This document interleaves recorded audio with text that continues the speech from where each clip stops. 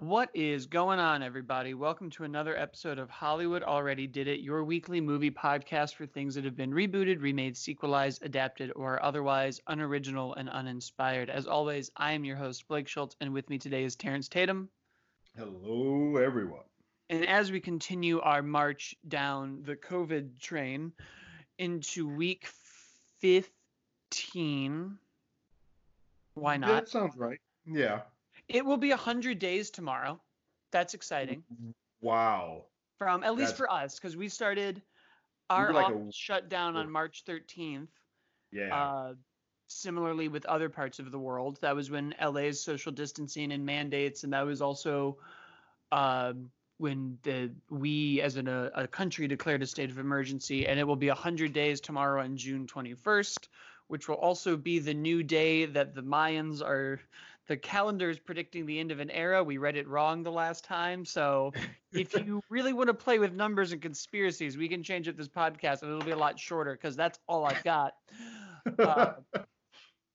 But I'm vamping because there are no new movies.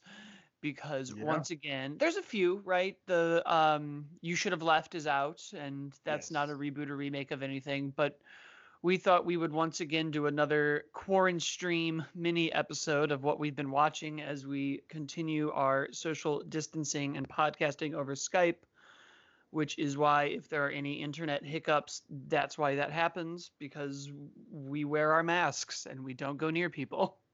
Yeah. And if you think that's a political statement, fuck you.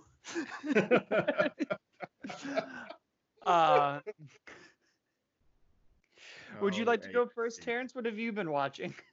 Uh, it was funny.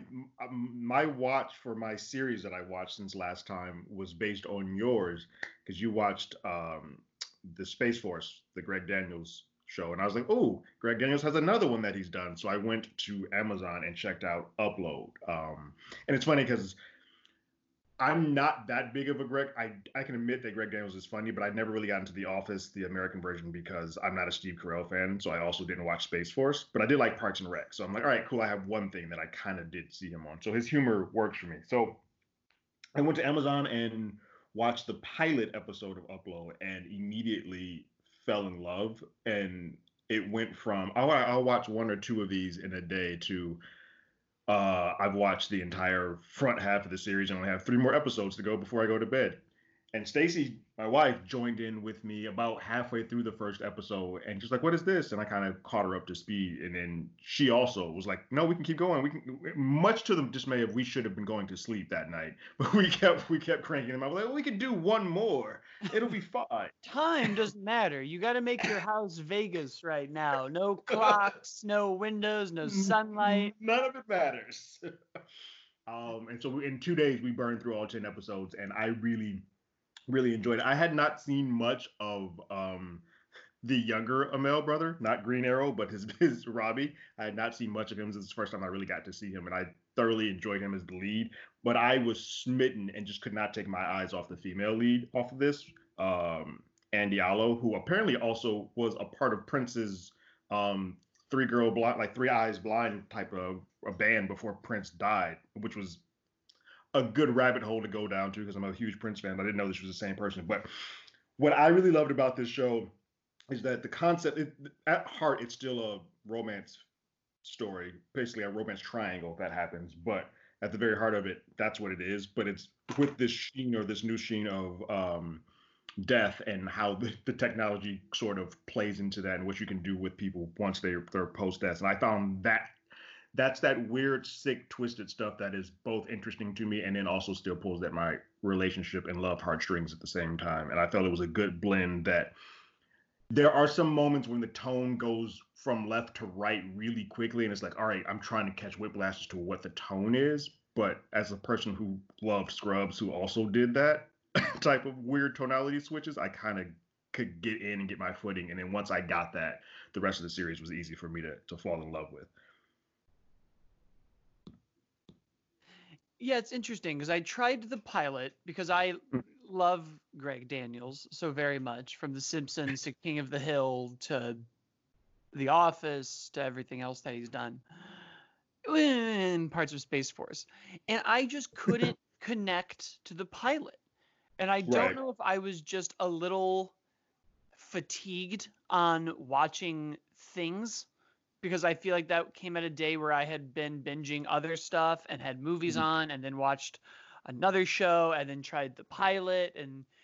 But to me, the disconnect came from kind of two places. The first one was almost the agency behind him making the decision and it not really being his, but he almost played that scene as if he was going to live anyways, and it felt like they were going for it to be this like slapstick, haha, he's making this decision near death, but he seemed so awake and like quippy in that moment that it kind of disconnected to me how close he actually was to needing it. Because if he's Yeah. able to have these moments with his girlfriend of, oh, life is a long time, forever, I don't know, I'm like, well, he's not that hurt then, because he's Right. having time to be sarcastic. Um, It's funny. I will say this without spoiling it in case you do choose to continue on. The reason why you get that read is on purpose. Like that is done intentionally because there's more behind all of that. But yes. okay, that makes sense, because I feel like that was the other kind of weird part to me was it's in the future, which I get because you need to have this technology justified to have the data afterlife. Right. But if that was supposed to be the like Willy Wonka cool, look at this new world and new technology and new inventions, I felt like the real world was almost too advanced, that the like fantasy elements were kind of blending into the It's hard to real tell the world difference and between heaven. what's it's hard to tell the difference what's between the tech world and what's the stuff that we're doing in the real world is very tech based and advanced too. I get it. Yeah. Um it's funny because I think that's sort of it's a weird thing because I mean the good place sort of fits into this realm too. But I think this is a little they do that on purpose because they want to blend and show that what happens after life isn't that different. Like they don't want the stuff that happens in that world to feel so different, so that you still have some feelings of humanity, even though you're quote unquote dead. So I think that's done on purpose. But yeah, as far as especially on the first part of yours, I would definitely say that without going into specifics, as the show goes along, you'll see the reason why he was reacting that way was done purposely, and the reason why his girlfriend was acting in that manner was also done on purpose. It Got it. becomes it's a weird thing. It becomes this weird espionage thing thrown in too behind it, so it's fun. Well, that was the other thing that I kind of caught on to, was they bring up that they've been working. There's like a classist theme in there of only certain people can afford whatever the company name is that's doing The the high upload end, she yeah, has. the high end uploads, And yeah, they're working on the like universal health care of the afterlife that like the everyone can free do. form version of that. Mm-hmm. And suddenly he gets uploaded and he can't remember what he was working on. He doesn't know who he was. There's gaps in the memory.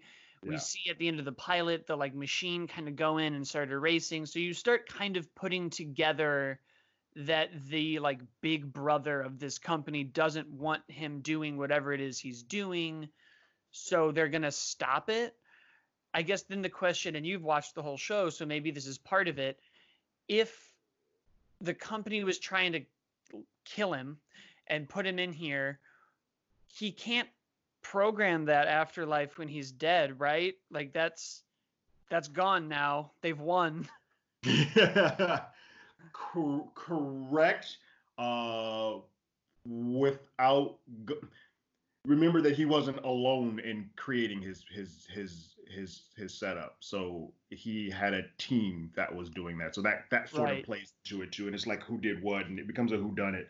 I would say it's a weird thing, especially with sci-fi shows. It's always weird because that first episode is just trying to create the world, and you're like, all right, I don't get the human aspects, or I'm missing a lot of the humanity in this because you're trying to be so big big scaled and so wide scoping. I would say the second episode they really get into the young lady, her side, and kind of strip down and get very human characteristics while still having the futuristic stuff and all of that stuff. You start breaking down characters, and I think when it comes down to it, this series is about her and Robbie and Andy's character the most, and I think see episode 2 and 3, but 2 specifically is about her. 3 is more so about him. Um, do well to kind of lower the height of what this realism is and be like, all right, cool, now this is a realistic story that I can kind of get more behind. Because there were other interesting questions I liked. I liked when we met the programmer's father and it had this conversation of, oh, I can put you in here and then I will be assigned to your case and we'll be together forever. And him kind of reinforcing old religious themes of, well, no, I want to go to like proper heaven and your mom is already there. So why would I now circumvent that? Yeah, and that sticks around. They continue that thread too. Which is a really interesting thing, I think, to bring up of kind of the big question with religion is always, with not just religion, with life, is the afterlife and what comes next and this kind of idea of faith. Right. Yeah. And a lot of non-believers are usually just like, prove it. Show up and show me. Show me anything. Yeah. And then you kind of have advertisements and marketing showing you that it's there. So then to kind of allude to the idea that there are now people who we've proven that the afterlife exists, so then our other kind of denominations of it probably exist too. So you're now choosing a spiritual or a digital world, but even that digital world still has the infrastructures that we have as a society. There's still somebody kind of governing you.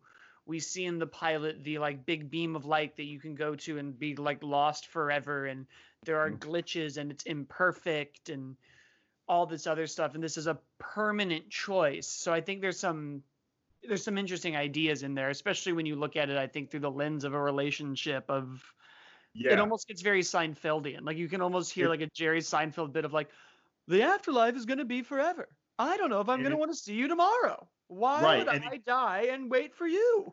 And then they play, I mean, that gets played up too as it goes along. Like she starts going to therapy and all of this stuff. It's like, do I really want to wait along this line? Like, is she being faithful to him while he's just dead? Like that whole thing. And he's got this thing where he can't mess around or do anything else because she's paying for everything. So it's that weird thing like, oh, I'm on her dime, so I have to like follow her rules for everything. And some of the humor and some of the heart and pain comes in out of that. So it's interesting. Are they getting another season? They are. They were actually going to be doing it now, but life. Well, there we are. A lot of that going around. But yes, they are filming. They are doing a second season. Because this ends on a cliffhanger. Then I'm like, oh, God damn it, Greg Daniels. Now I need you to give me a second season. Well, I hope it was a better cliffhanger than Space Forces, which was less of a cliffhanger and more of a we forgot to have an ending. I'm not sure why we made that choice. Maybe he's busy. I don't know if he's ever done 2 shows before. I still think that you can kind of figure out when The Simpsons starts to go awry because he starts doing The Office. Yeah. Sync up those years when Blink-182 and Tony Hawk showed up was some prime Office years, but The Simpsons started to dip then. And that should have been perfect. That's just 3 90s icons in a Venn diagram. Like this should just work. Has that been your main one? Have there been any movies you've revisited or anything else? I obviously, I don't know if I've talked about it here, but I'm a massive, when we did our Ghostbusters episode, I did, but I'm a huge Ghostbusters fan. So this week I watched both 1 and 2 of the original. We watched Ghostbusters 1 the other night. Oh, nice. Because I've been buying the toys. I forget how much of that movie, guys, I used to watch it so much as a kid. I forget how much of that movie I can recite verbatim without even like blinking an eye, like thinking about it. I'm like, oh yeah, this movie is amazing. And I know people like to crap on the second one, but Vigo and his assistant, the guy that Dana works for, is phenomenal. Like I can watch him all day.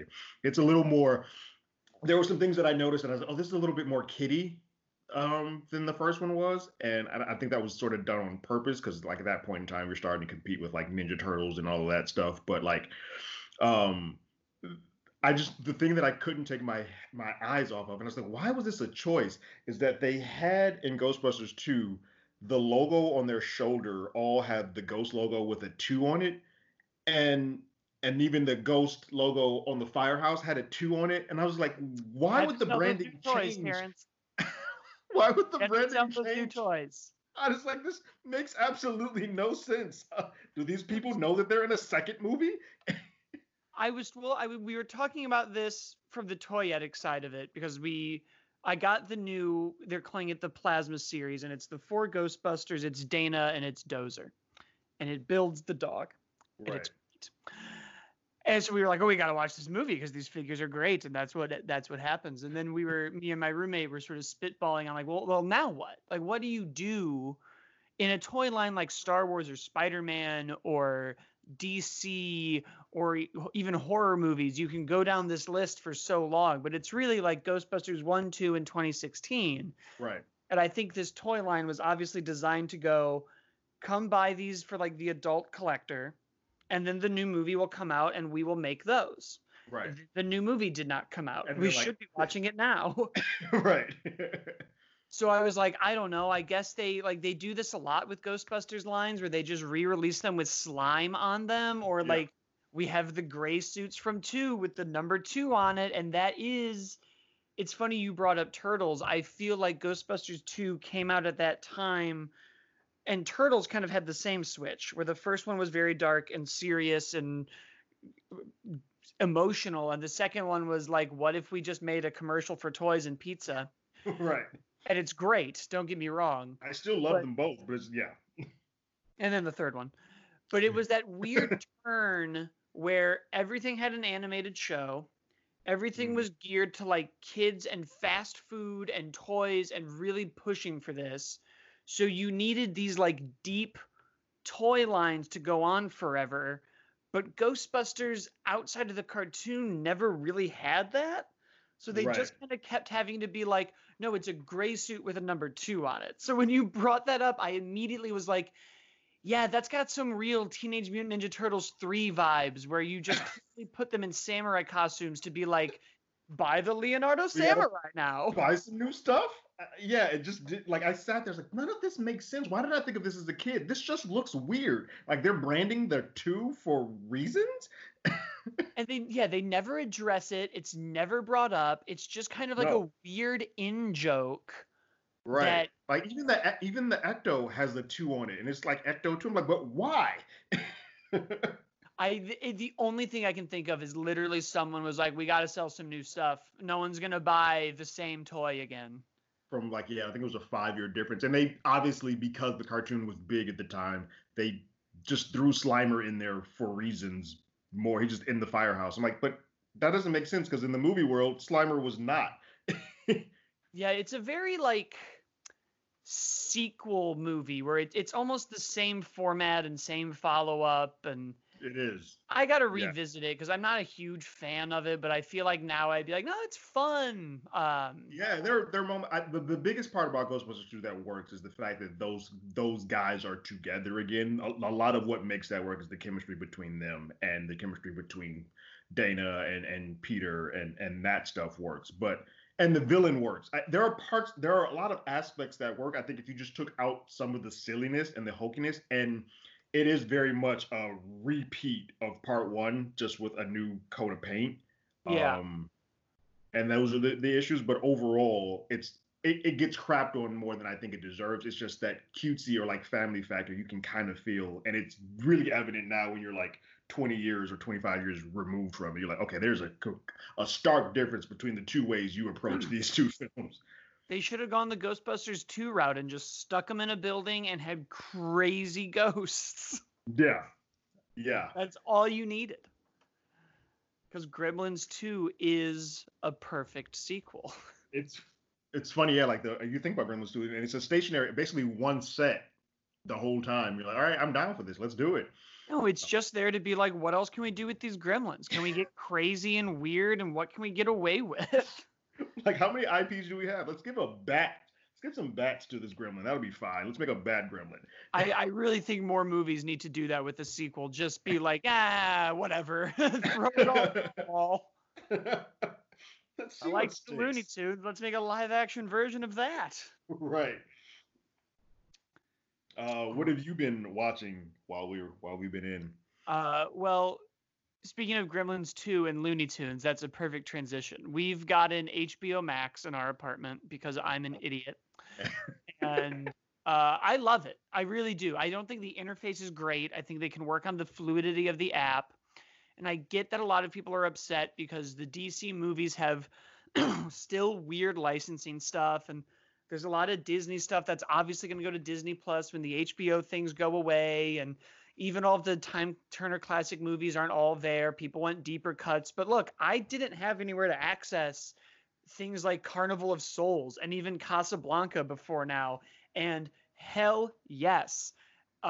It's great to see all that. It's great even if it's just for a week to have all the DC movies around and easily accessible. Right. All the Harry Potter movies are there if you haven't burned all of those down yet. But we've been doing the Looney Tunes, the relaunch, the remake, the reboot, whatever you want to call it, and I adore it. Really? The animation is so crisp and clean, and it looks so good, and they've made just enough little differences from the old designs that make it feel fresh, but not enough that it's like Looney Tunes Extreme in the thousands. Oh, Jesus. That stuff looked nuts. Yeah. So we're not quite there. It really, really feels like the next logical step of the animation.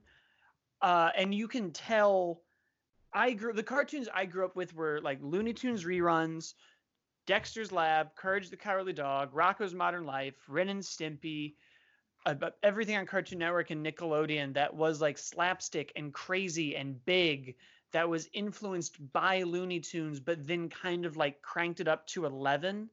Right. And you can feel that influence in this animation and in these shorts.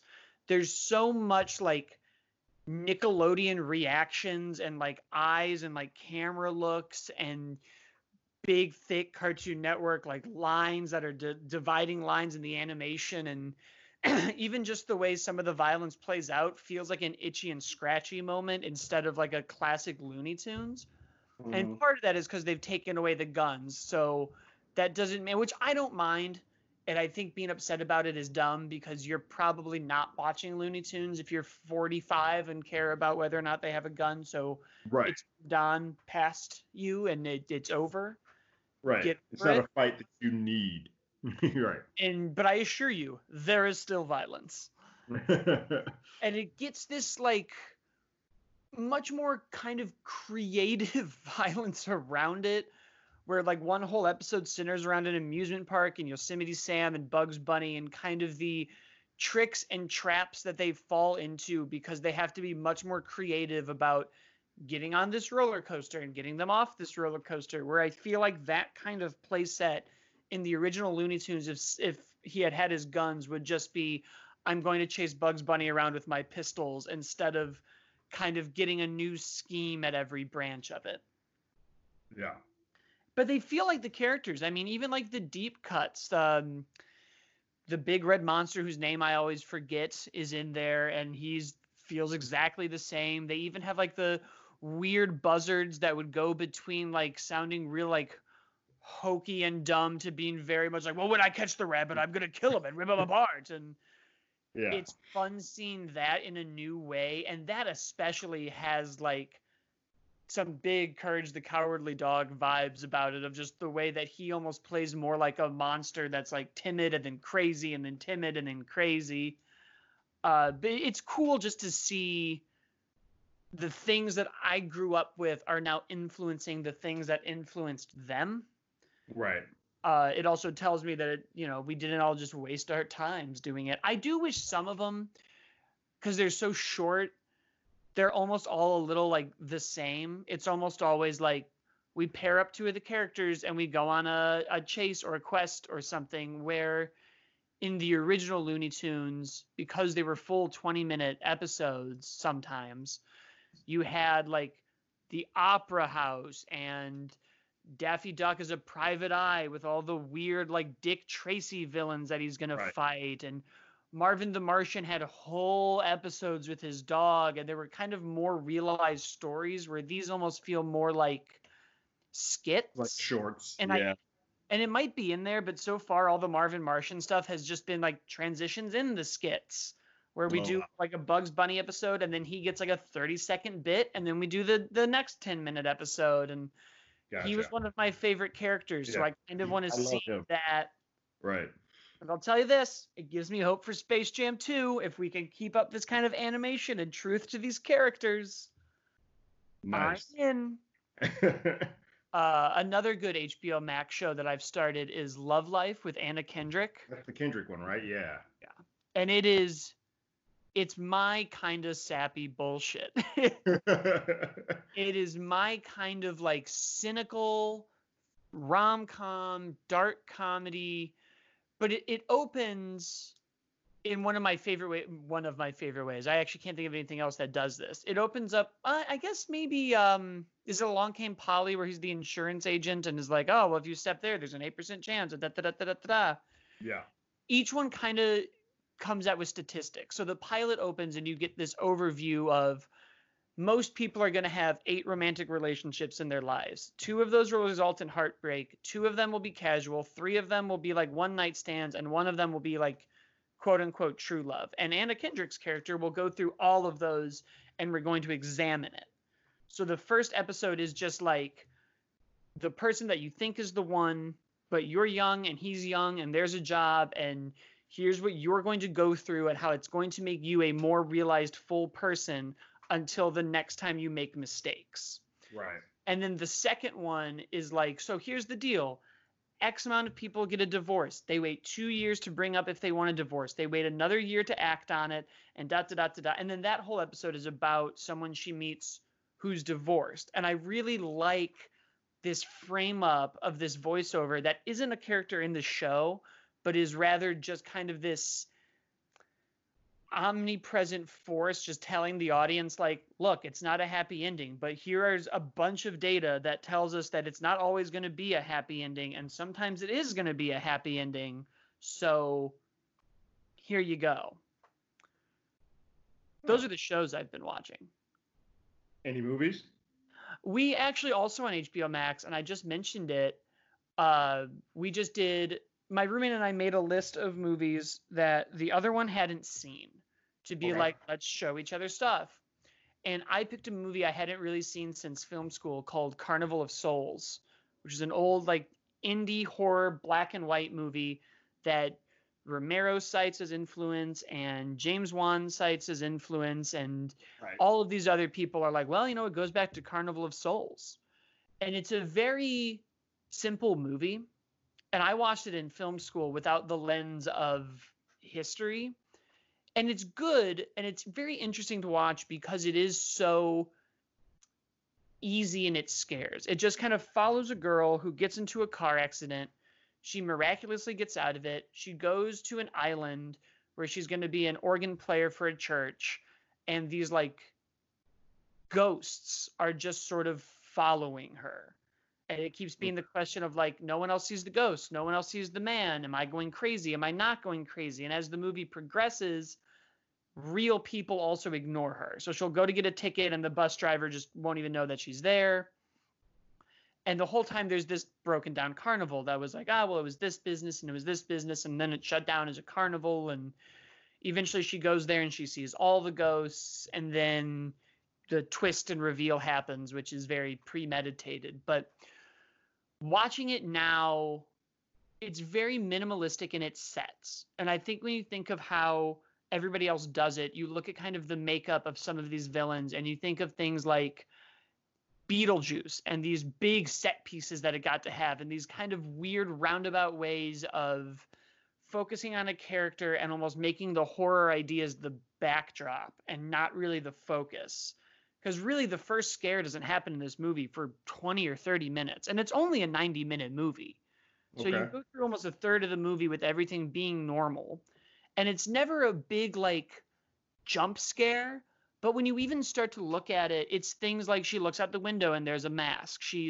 Thinks she's talking to her therapist, and the chair slowly turns around and there's the ghost instead of her therapist. And she's, like, hooking up with a guy and looks in the mirror and there's the ghost, and she freaks out. And these are the kind of things that you start to kind of realize. You go, oh, well, something like Sinister or even The Conjuring or almost anything Blumhouse does wouldn't exist without this anymore, because it's so much less about the horror and more about the psychological trauma that this event is causing the person. Right. And you sort of look at how even James Wan sets up things in Sinister with the pool, or a painting, or Insidious where the monster's behind the guy and people really only seen glimpses of the monster. It's not Right. quite Alien and Jaws where we never see it. It's almost the next step of like, well, it's there, but it's there just quick enough that even the audience might doubt that it's real. And it's more about one person going through this until other people either realize what's going on or they just never fully buy into it, and it ends up causing somebody their life. Right. And you look at kind of even how it impacted Romero with how things were shot and having kind of a deeper statement behind it when you kind of get to some of his later movies, because that's a weird one, because like his early stuff predates it, but his after stuff is after. And it's just a very cool movie to watch, because it's not like a lot of very, very old movies where it's hard to do with the pacing. It is still a movie that was made in the 60s, but it's an independent movie from the 60s, which I feel like is a sentence a lot of people don't really do a lot. When you think about indie movies, you really start thinking about them in the 90s and in the 80s. Right. Everything else then was kind of a studio setup direct Whatever the towards. budget, yeah, it was like not a tent pole, but like it was attached to a famous actor from a studio. It was all kind of tied together. Especially Indies weren't. one that broke through that much. But so we did that, and then we're still putting on dumb comedies every night just to turn off the noise for a while. Some of To them are escape. not very good. Although one that was very good is I watched Bill and Ted for the first time. Oh, nice. It's very Well, good. yes, that's a fun flick. I guess that would make sense though, because you're younger than me, so like this wouldn't have it would have passed by the time you would have wanted to watch it. So that makes sense. You probably missed it, but you Yeah, liked but it. I did. It's good because the humor is so not pervasive, and it's all very like situational and just not even like grandiose, but just like weird situations, like the Yeah. stepmom being so much younger and so much older, and Yeah. kind of like, and everyone acknowledges that it's weird. It's not one of those things where it's like, look at this dad who like bagged the young. Everyone's like, this is a very off-putting situation. Right. Like, Yeah. no one is okay with it. The one thing that did surprise me is almost how montagey it felt. Like we were very quickly just going from set piece to set piece to collect all these people for one like big finale.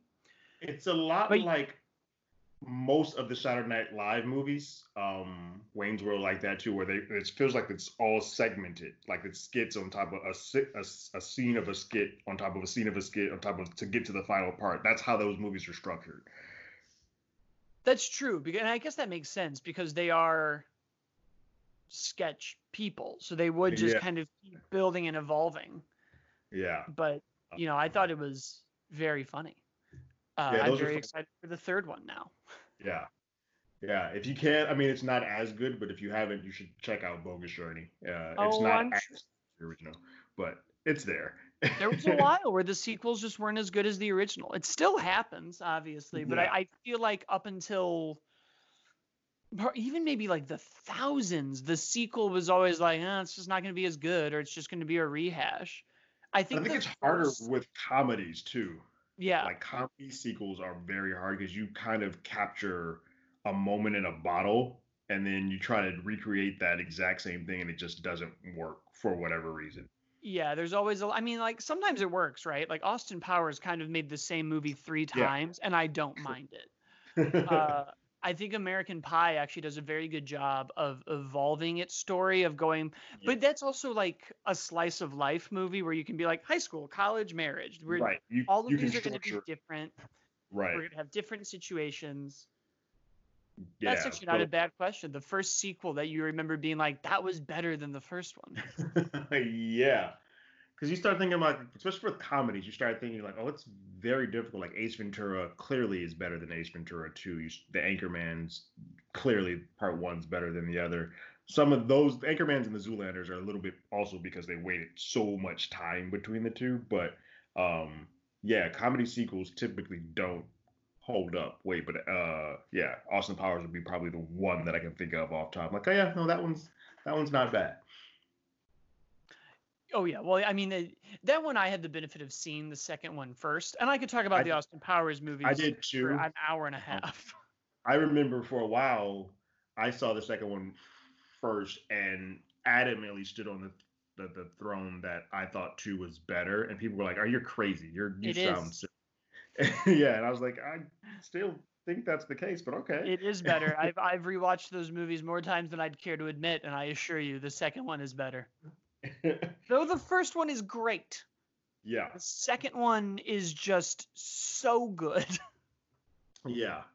Um, the stuff that I did watch during this time, and we hadn't really talked about it. I did pop on a documentary because Stacy is obsessed with documentaries. Like that's her thing. She's like, "Oh, Netflix, let's just scroll down the documentary list." So I did do that, and the Epstein doc was both good and disgusting at the I think same time. that's exactly how that's supposed to be. I was just like, because look, I heard that name, like I was aware of who he was as a person, but I didn't really, and I knew what he was accused of. I just didn't know how deep and how many people it affected, and how many people were like in his circle. That now, when people were like, "Oh no, he didn't just die. He didn't commit suicide in prison. He probably was off." I'm like, "Oh no, that tracks 100%. That tracks." Oh yeah, I mean, of course. I don't think there's any doubt. No, it was a good that was another one where time was relative, didn't matter. We watched three in a row and we were ready to go to bed. And she was like, "Oh, how many more episodes are there?" I was like, "Well, there's only one left." She's like, "Well, then play it. We're in it now. We got to keep it going." And I was like, "All right, cool." Oh yeah. I think that's pretty much all I'm sure I've been watching more. I feel like we put on at least 2 movies a night, and then we You went just through Wayne's World again. We've been revisiting all those. I think our next one is going to be the Apatow movies. That's the next, like, did you because we did watch watch King King of of Staten Staten Island? Island. Yeah, I did Let's talk too. about this movie for a little bit. Yeah, I watched it. So I talked about it a little bit on our YouTube channel. I did a little review on there, but just to recap, I look, here's the thing. I am not a Pete Davidson fan. Like I had absolutely no desire whatsoever to see this movie because like he for the longest gave me a visceral reaction. Like I just don't want to look at him or see him in any form whatsoever. So it took me a minute to actually pop this on. That said, when watching it, I felt a little bit more closer and relatability to him, especially for someone who had a loss. I like the fact that this movie deals with like it's not really a comedy. It's more of like a dark comedy. It's really twisted, but it deals with depression and mental health and all that. I love all of that. It just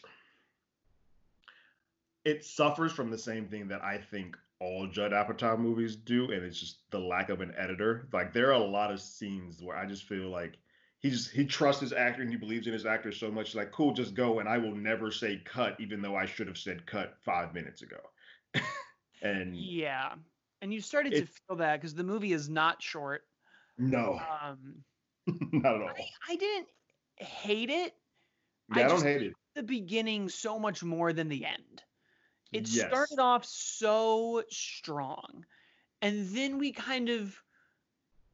almost tried to do too many things, and I wasn't really sure what we were trying to focus on anymore. If it was going to be him learning that his dad wasn't perfect and therefore it's okay for him to not be perfect, and mending things with his sister and having a better relationship with his mom and fixing his relationship with this girl and having this relationship with these kids that his potential stepdad has, and all of these Yeah. other things, and then it kind of just coalesced into him being supportive of his girlfriend instead of just kind of putting her in the background and Well, actually that's what's saying weird. things like girlfriend and love. And I just felt like there were a lot of arcs we just didn't close or like Dude, get any type anything. of Those resolution things on. just Like vanished. it's weird. You're right. The second he goes into the firehouse and he starts hanging out with them, which I think is great, he builds himself up. But in doing so, I don't know if it's just a matter of like, oh crap, the movie's already 2 hours long. We got to get out of this. But then that weird, that weird action Bronson part happens, and you're kind of just like, well, is this now the finale? Because I haven't seen his sister in a while, and I feel like they have some stuff that they need to resolve. His mom just all of a sudden just comes. Only reason you see your mother again because she kicks you out of your house, and when you showed up, just closed the door on you. The only reason you're here now is because you brought somebody in here to get stabbed. So I feel like the resolutions just did nothing came together. And then you're right to end the movie on the girlfriend who, for 40 minutes, we hadn't seen again. All of a sudden, to pop back into on the screen, you're like, wait, none of this really makes sense how we got here. And I liked her. All the performances Yeah, I were did like. good, and I actually liked all the characters. I just like Marissa Tomei, Bill Burr, Maud Apatow. These people are rock stars in this movie. They're just forces to be reckoned with. Yeah, And there's very funny moments. It just kind of stops. it just yeah. it just sort of gets to this weird place where I'm like, okay, are we now? What are we doing and what are we saying? And I think when you watch, did you watch Big Time Adolescent on Hulu? No. You should. It's another Pete Davidson joint, Okay. uh, who I'm also not a terribly big fan of, but I'm coming around. That movie deals thematically with very similar things of kind of somebody stuck in Arrested Development. And King of Staten Island has kind of the backdrop of it being trauma and just sort of stopping your own growth. But he's Right. also only 24. So when it's like, I'm 24 and I'm a failure, I'm like, well, it's not that weird to live in New York and have to be dependent on your parents at 24. And it would actually be very easy for you to go back to college. It's not like you're, because then when you look at kind of the way Big Time Adolescent does it, where he's more in this state of arrested development for his own like bullshit, it's almost much more looking at like mental health through the lens of sometimes you're your own worst enemy and just like you got to get over yourself and Right. the things you never got to do. You never got to be the popular kid in school and you never got to have the girlfriend that you wanted and you never got to do this and now you're living through this kid whose life will ruin you. And it's kind of watching how these people who are stuck seem like really cool idols for a while until the guy who's idolizing it catches up. And then it's Yeah. like, oh, I can either be you or I could be better. I'm going to go be better. And that movie had a really powerful ending for what its message was. And I think when you kind of look at how they're thematically similar in King of Staten Island and in Big Time Adolescent, one of those movies is just so much more focused than the other one that I almost felt like I watched two movies that were very similar back to back, and one of them just wasn't as good. And I think that was That- also my like, oh, I kind of just because I said to my roommate Zane, I was like, it's weird that Pete Davidson made these two movies so close to each other because they're both kind of like his life through two different perspectives. The first one using like the actual trauma of his dad passing away, and the second one being a much more interpersonal, have I peaked and am I just damaging people around me by existing as this weird immature peaked person? Yeah, it's weird. That sounds kind of how like I feel what I felt when I watched how I'm a Blackish fan and then to watch Black AF on Netflix because they're telling basically the same story and it's the same creator telling the same story but just using a slightly different lens. You're like, oh, I've kind of seen this done better this way. And it helped. I just looked up the running time for Adolescence and it's only an hour and a half. That makes a huge difference. I don't know if you can really want to sit in a film like this or a story like this for 2 hours. Like it just started becoming very repetitive.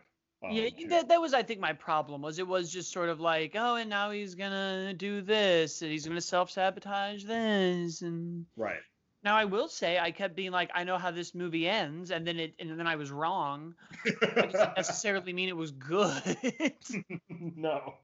But yeah, I Like just thought it yeah. was very okay. Like the scenes with like the Hulk hands for tips was very dumb, but I understood why they were there because the next scene was just like would have just been right on top of the one before it.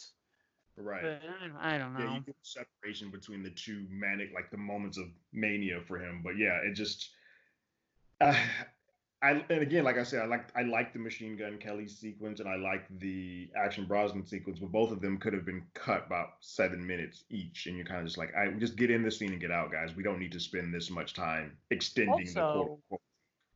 if you're going to be a tattoo artist, just practice in a notebook. Yeah, yeah. You don't need to practice on people. Just And practice that's on a the other thing notebook. that got a little weird because like it seemed like he was good when he was in the notebook because he drew the art for the kid for his ice superhero pretty well, but he still just couldn't get stuff. And I'm like, guys, it might be you're right. It might be easier to just practice on a notebook as opposed to human Instead flesh. of, ruining your potential stepfather's entire back with, stuff that you would take off of a fridge once your kid turned 6. Right. Yeah. It was a weird thing to kind of use this as the book and like, see, he's growing by drawing random shit on this man's back. It's not better. It's not better. Yeah.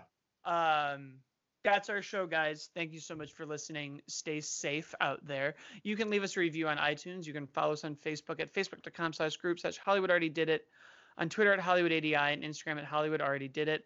I'm at As Always Blake, and Terrence is at Terrence Tatum, and we will see you next week. Later.